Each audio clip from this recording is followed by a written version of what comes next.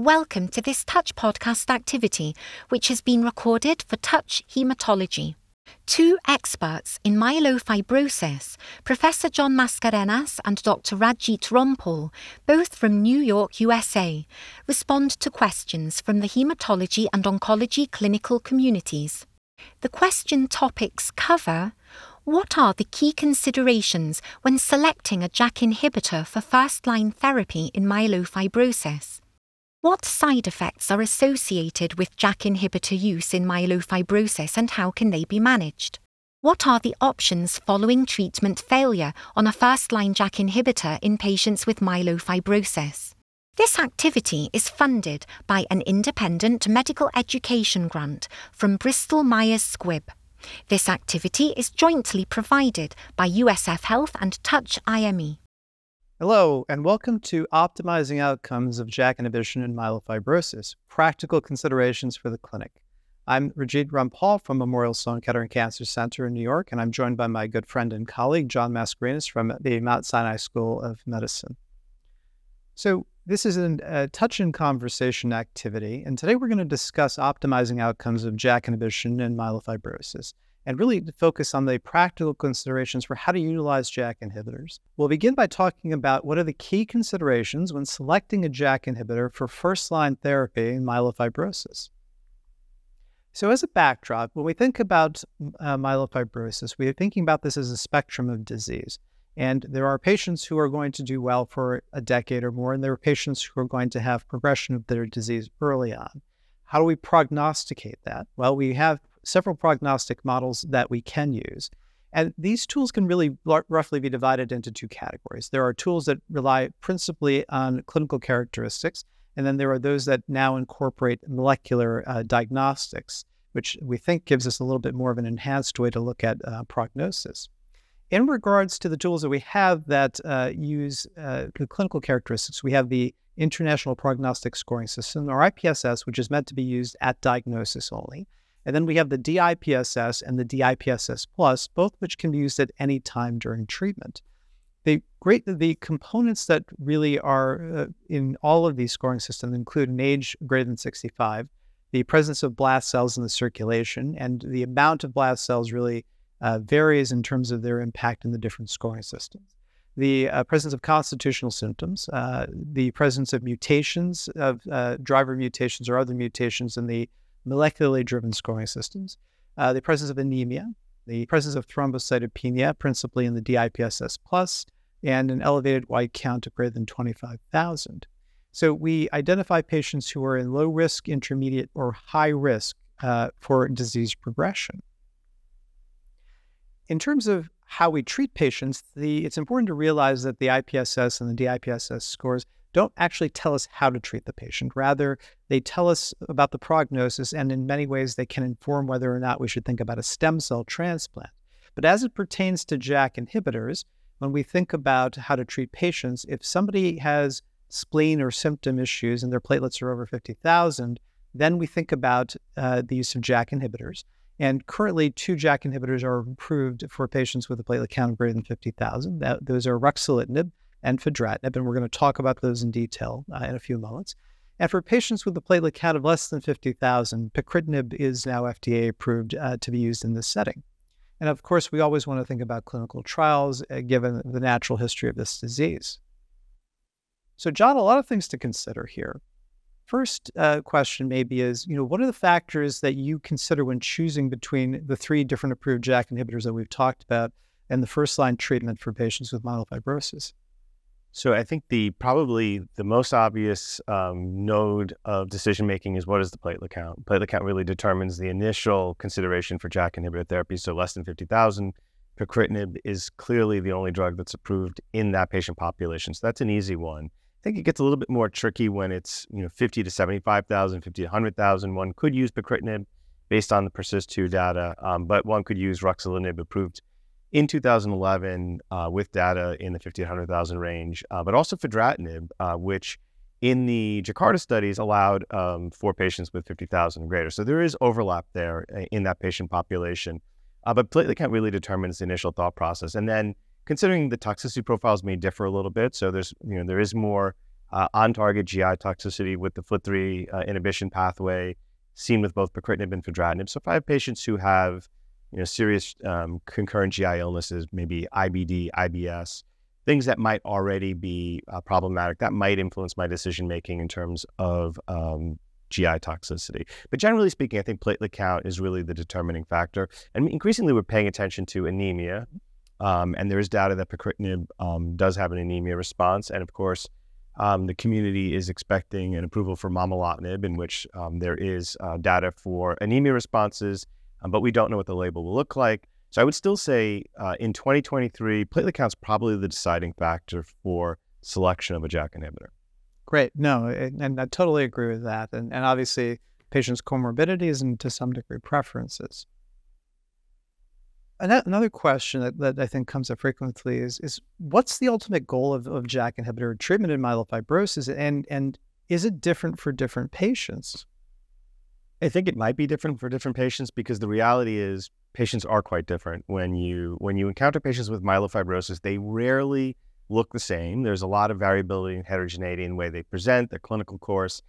So the treatment does have to be tailored for what that patient is experiencing. For some patients, it's mostly spleen and spleen-related complaints. For other patients, it may be systemic symptoms. And for some patients, it could be both. And then there are a subgroup of patients where they really are more of a bone marrow failure state, almost like an MDS picture, where anemia is really the treatment goal and less spleen symptoms. So you have to tailor, and that really just requires a conversation with the patient. What is the treatment goal? Set expectations, reasonable expectations, and then talk through the timeline or the kinetics of expecting response, and then the potential for toxicity that might offset some of that response. I think for the most part, we give JAK inhibitors to reduce spleen and improve symptoms, and that is typically the primary and secondary endpoints of these pivotal studies. I'm always cautious not to oversell the idea that there's a survival benefit with these drugs. Although I do believe there's a survival benefit, it is not for the classic reasons in oncology where one gets a histopathologic remission, a complete molecular remission. The bone marrows, for the most part, stay the same. So we're really looking at probably survival benefit that is driven by improvements in symptom burden, performance status, reversal of cachexia, and patients who move and eat are likely to just live longer than patients who don't. There is probably some effect from the anti-inflammatory component of these drugs that probably does offset some disease-related progression, but unfortunately, it's very hard to measure, as you know very well. So, although I do point out that patients who are treated with JAK inhibitors are likely to live longer than patients who don't, it's not really the primary reason that we prescribe the drug. So I think it's maybe safe to say MF is not a monolithic disease, and JAK inhibitors are not a monolithic category of drugs.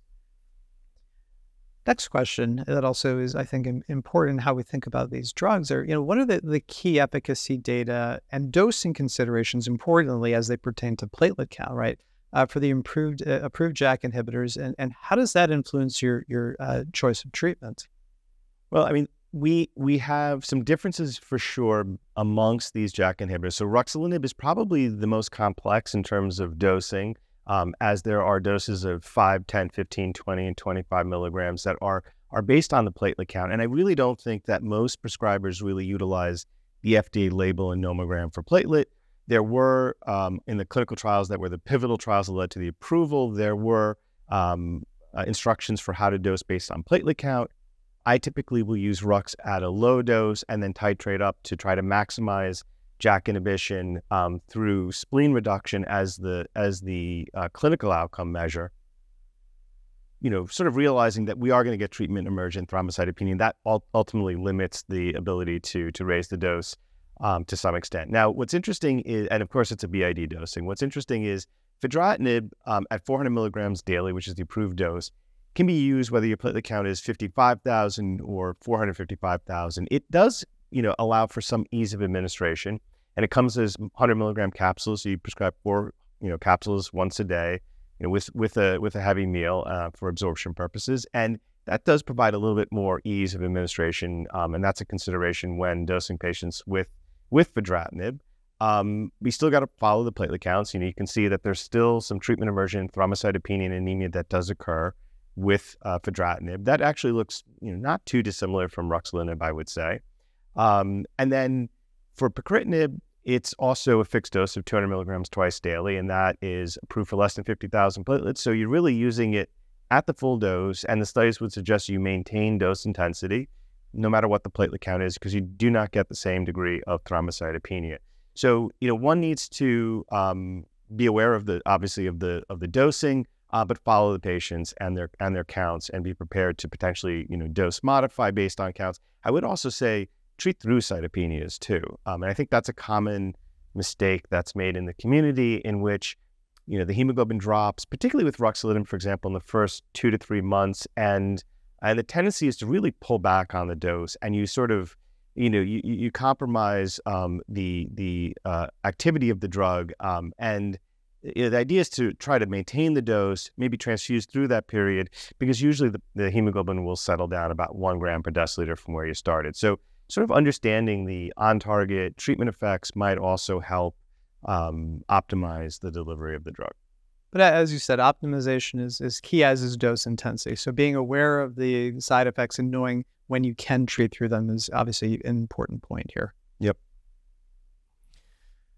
All right, so now we'll take a look at some questions that were submitted by the audience during our discussion. So first, is there an optimal time to initiate JAK inhibitor therapy to optimize patient outcomes and reduce risks? Certainly, this is a really challenging issue.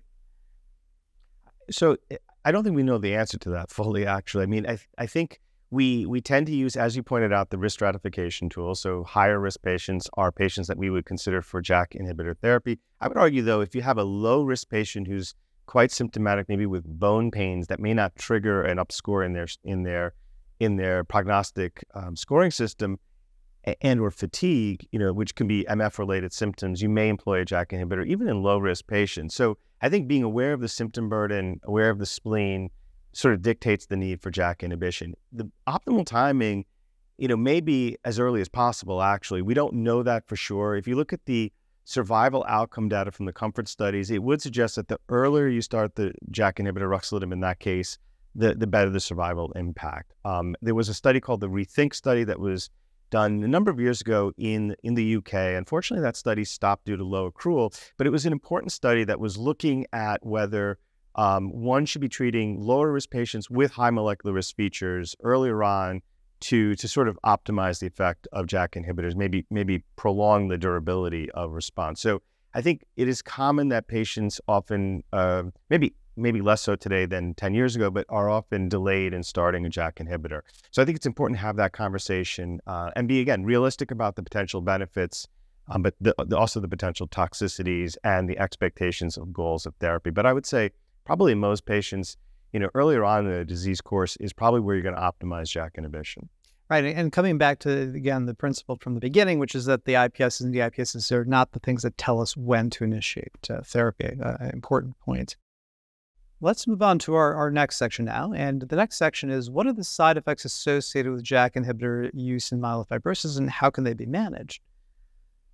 So to level set our conversation, let's break this down into the adverse events that we see with JAK inhibitors, hematologically and non-hematologically. As we've been talking about already with regards to hematologic toxicity, we know that anemia and thrombocytopenia are on-target effects of JAK inhibition based on the mechanism of action.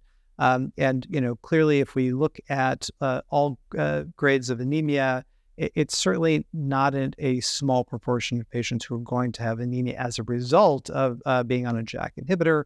We're talking about almost 45% in some studies.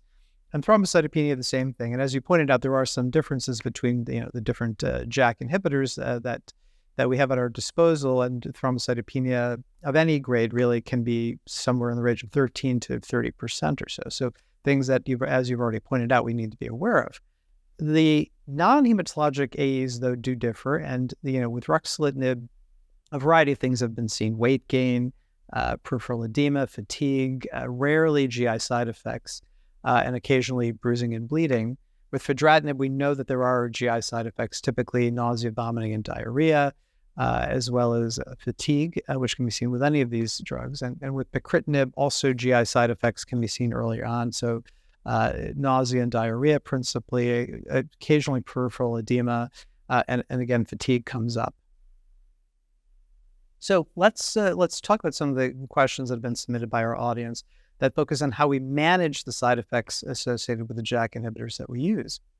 So the first question, John, is are the key treatment-related adverse events reported in the JAK inhibitor pivotal trials in myelofibrosis observed in the real world, and how do you manage them? So I think for the most part, what we saw in the clinical trials for all three, ruxolitinib, fedratinib, and pacritinib, are what you see in real life when you're using these drugs. I think our understanding of how to optimize the patients is better today than it was probably when we were participating in these phase 3 studies. So, for example, the GI toxicity that can be seen in probably 40 to 50% of patients with both fedratinib and pacritinib, we should highlight is low grade in the majority of those patients. It's usually grade 1, 2, nausea, diarrhea, maybe upset stomach. It's very easy to manage. I mean, for hematologist oncologists that frequently give drugs that are associated with GI toxicity, this is not really severe GI toxicity. It's usually within the first couple of cycles. An antiemetic or antidiarrheal is usually very effective in helping those patients that do have these side effects. And typically by the third month of therapy, I rarely find that patients actually need any kind of supportive therapy, but it's always good to have those there. So I think, just being aware of the side effects, prepping the patient for them. If the patient does not expect to get, some nausea or diarrhea after taking their JAK inhibitor, that could really throw them off. They may interpret that as failure of the drug. But if you sort of make sure you highlight that that's a possible toxicity, I think it's less of an obstacle for most patients. And then, in those rare cases where the toxicity might be very severe, being aware of that for dose modification purposes, I think is important. But I typically will treat patients through, try to maintain the dose intensity, and provide supportive care with antiemetics and antidiarrheals. And the other thing I'll just point out is, there is one side effect that is particular to fedratinib and has a black box warning, which is the Wernicke's encephalopathy. I personally feel it's an overblown toxicity, but it is one that came out when the full data set from safety of over 600 patients was looked at. And there were probably around 8 patients that looked like they had a Wernicke's-like type picture, probably one that was really confirmed. Nevertheless, there is a black box warning that prescribers should be aware of. Check a thiamine level, so vitamin B1 at baseline, and then ideally every 3 months. Or you make yourself and your life very easy and just give a vitamin B complex. And really, I've not had that be an issue or lead to treatment discontinuation. Fair enough. So we've talked about what we can expect, and of course, some of these side effects we know will happen out of the gate, but things could happen a little bit later in the course. So that being said, how do you monitor for JAK inhibitor-related side effects in patients with myelofibrosis? So getting counts is the obvious one. When you start a JAK inhibitor, I, for one, will likely bring the patient back for a blood count check, usually within a week or two, because patients are, as you pointed out, they're not monolithic. Patients will present in different ways and can react to JAK inhibitors in different ways. Some patients are more sensitive and they can drop their counts more precipitously. So I try to catch that early on, follow the counts and the trajectory of those counts, be prepared to potentially, again, transfuse for a hemoglobin or low platelet count to maintain that dose intensity when possible. And then, check in with the patient, or at least have a call in with the patient to make sure they're not experiencing the nausea and diarrhea, particularly with our older patients where volume depletion can lead to weakness, dizziness, potentially falls, and those patients can be vulnerable to those issues. So again, I would argue, though, in a field of HEMONC where we give very intensive therapies that can be quite toxic, this is really on the low end of toxicity. But if you're not on top of it, it can be problematic, particularly for certain vulnerable patient population. Another question here is, does the mechanism of action of the JAK inhibitors influence what the treatment-related side effects that we anticipate to see in the patient? To some extent. I mean, I think we're still learning. I don't think we fully understand each drug and the kinome profiles and how it relates to both the clinical efficacy and the toxicity. I think there are certain aspects of these drugs that are probably clear, like FLT3 inhibition is more likely to be associated with GI toxicity, and that we see with pacritinib and fedratinib. Whether there is a specific aspect of fedratinib that would explain its Wernicke's encephalopathy, I think it's been postulated that maybe the structure of the drug is similar to vitamin B1, perhaps that affects uptake of thiamine. But I think the other things that may or may not matter, and you've been involved in work that relates to whether JAK1, JAK2 makes a difference. So they're all JAK2 inhibitors. but both pacritinib and for the most part, fedratinib spare JAK1. Unclear to me exactly the relevance in the clinical setting, although I think maybe you could speak to whether that really has an effect on the stem cell itself and maybe the immunosuppressive issues. Well, right, and I think that's sort of an important point because we haven't talked too much about infectious complications, but certainly we see reactivation of zoster. We've seen TB reactivation in certain patients, and does that relate to JAK1 inhibition? Since JAK1 inhibition does play a role in NK cell function, as an example, right? So I think that there is at least preclinical data to support the idea that JAK1 inhibition has some bearing on immunosuppression. I think there's at least some degree of data comparing infectious complications, for example, with pacritinib versus ruxolitinib, but I don't think we have a broad set of data as yet to compare. But certainly that is a reasonable hypothesis. And the last thing maybe I'll add is that for JAK inhibitors in general, there has been a concern about cardiovascular risk, and this really stems from work in the rheumatologic diseases with the drugs like Xeljanz that are used there. I would make the argument that we don't really see a signal that's convincing to me that these drugs in our patient population really puts them at risk or significant risk for cardiovascular complications. So just something to consider when prescribing these drugs. Yeah, no, definitely concur on that. All right, so now let's address some questions that have come in from the audience. First, how can the dose of JAK inhibitors be adjusted following the onset of side effects in patients with myelofibrosis? And maybe we'll give some granularity to that and maybe divide that into hematologic and non-hematologic. Well, as we've been saying, we do expect some degree of hematologic toxicity with all three, but particularly I would say ruxolitinib and to some extent fedratinib. So checking those blood counts, and at least with ruxolitinib, reducing the dose of ruxolitinib from 15 to 10 milligrams if the platelet count is really dropping in a precipitous fashion. And with fedratinib, I have to say I do kind of tend to treat through. The ease of fedratinib is you can pull back a capsule, to go to 300 milligrams very easily. You don't need to get a new script, at least in the U.S., for a different dosing strategy, which makes it a little bit easier. But in general, I'm trying to maintain dose intensity for hematologic toxicity and treat through them unless it's extreme and really affecting the patient in an adverse way. For the non-heme toxicity, supportive care and then dose modifications. I think if supportive care is not really working, or if the toxicity is really significant, if you're getting grade 3, 4 nausea and diarrhea that's breaking through, ondansetron, and that might be reason to dose reduce, for example, from 400, 300, or 200 of fedratinib.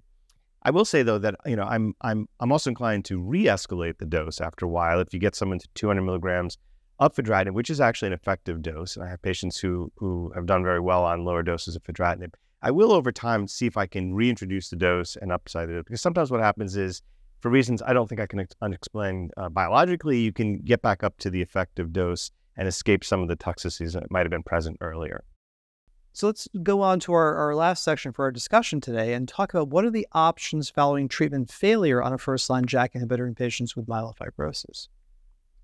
There isn't a standard way to think about what treatment failure means in myelofibrosis, but one can reasonably make an argument that you could divide this into patients who have no response, and those are patients who aren't getting a spleen response by length or volume of the spleen and no symptom response initially. There are the patients who have loss of response, and these are patients who initially had a response of some degree in terms of spleen or symptom, but then progressively lose those responses. There are the patients who just have frank progression of disease, right? And this is the toughest patient population to treat, and unfortunately, it's the most obvious too. Patients who have progression to accelerated or blast phase disease in the first few months of therapy.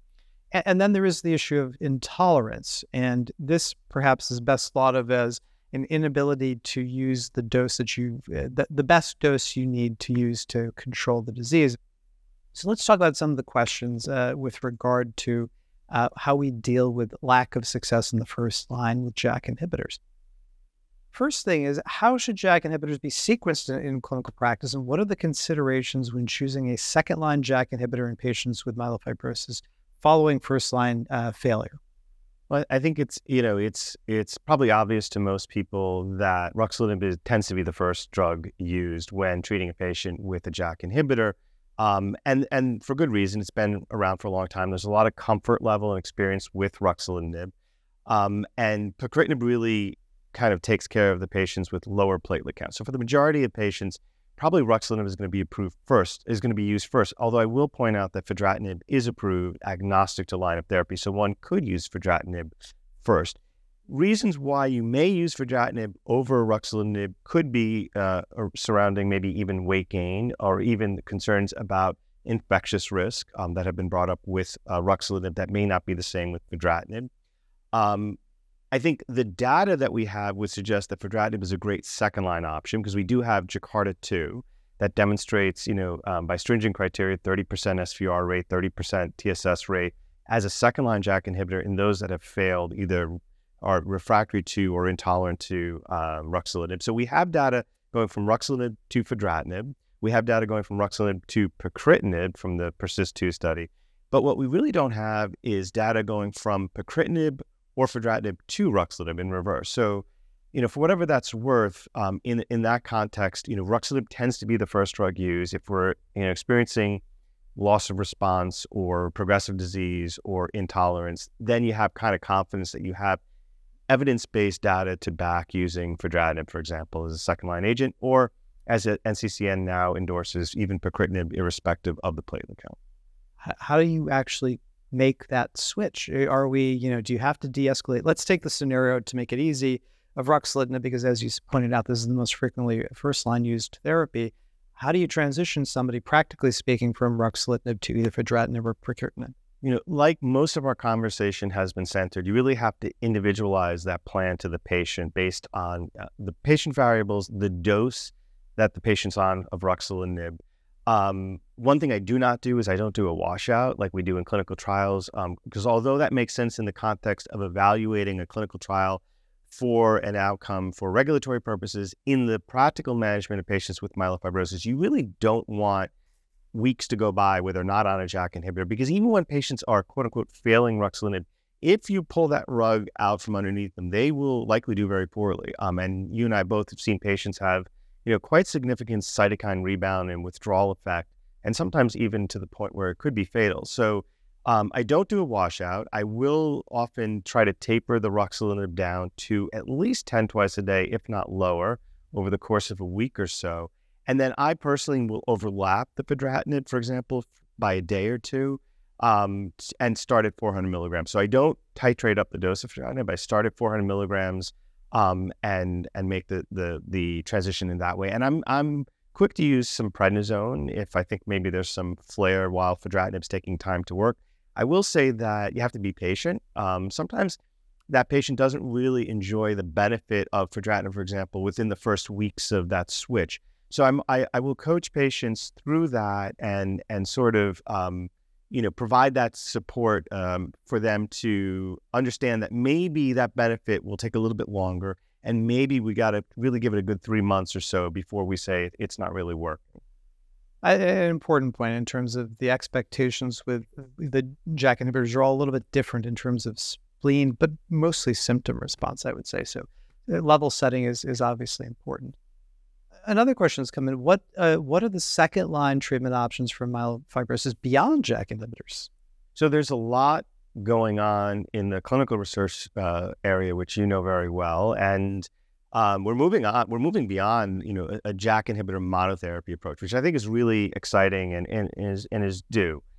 So drugs that affect BET inhibitors or BET proteins, like BET inhibitors like pelabresib, BCL2, BCLX inhibitors like navitoclax, telomerase inhibitors like imetelstat, MDM2 inhibitors that upregulate the p53 pathway, which is very relevant, like navtemadlin.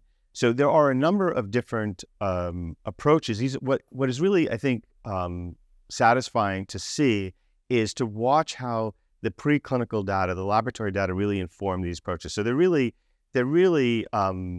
rational approaches. And now increasingly these approaches are combination-based approaches. So using these active agents that have demonstrated monotherapy activity in combination with ruxolitinib, for example, even earlier on, not waiting for them to fail, So a great example is pelabresib plus Rux in a JAK inhibitor naive space, trying to bring that benefit earlier on.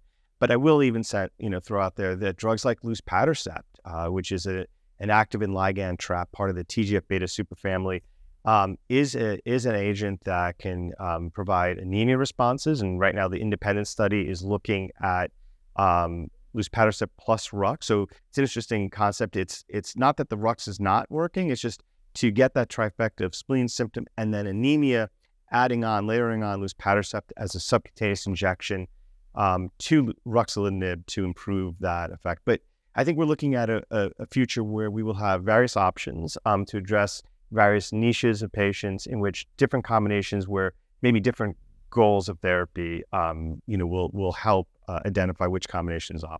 But there's no question that this is an exciting time in this field, and to have these options, even things like luspatercept that are readily available in the clinic, it makes a difference.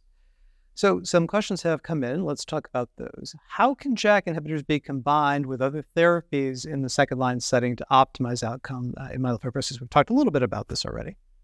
So, I think it's important to point out that outside of clinical trials, if you have someone who's on ruxolitinib who's not succeeding or who did succeed with spleen and symptom benefit and now is losing that, fedratinib is an approved option that's commercially available, which doesn't require one to necessarily go to a tertiary cancer center for a clinical trial, because that's not an option for a lot of patients. We have to kind of accept that. So being aware of commercially available second line options, even within the first class. Now, if fedratinib is not an option, or one is looking for therapies beyond that, there are a lot of trials that are ongoing that looking at, for example, one example is navtemadlin in combination with ruxolitinib, in which phase 1b data would suggest very active combination, both from a clinical standpoint, spleen and symptom, but also from a correlative standpoint in terms of reduction of biomarkers that we think are relevant, like bone marrow fibrosis reduction, driver mutation VAF reduction, and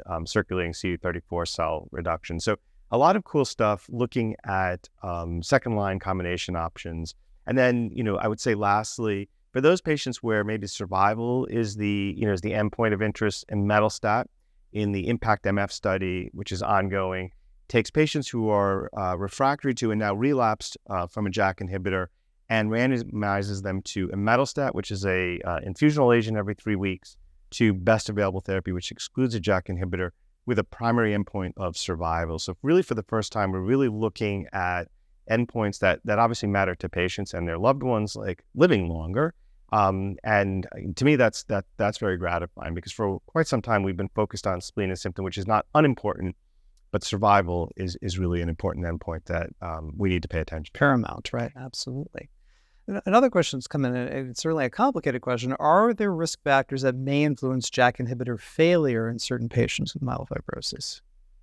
Again, this is one of those questions I'm not sure I can fully answer, because I don't know that we have the data to back it up. I think there is increasing data that mutational complexity probably will predict for patients who won't enjoy the full benefit or duration of benefit with ruxolitinib, for example. So high molecular risk mutations like ASXL1, EZH2, the IDH mutations, SRSF2, U2AF1, P53 mutations. These are patients that are probably less likely to enjoy the full benefit of a JAK inhibitor and or the full duration of JAK inhibitor benefit. How to exploit that for our purposes is not really, I think, well defined. I mean, I think that's an important research question.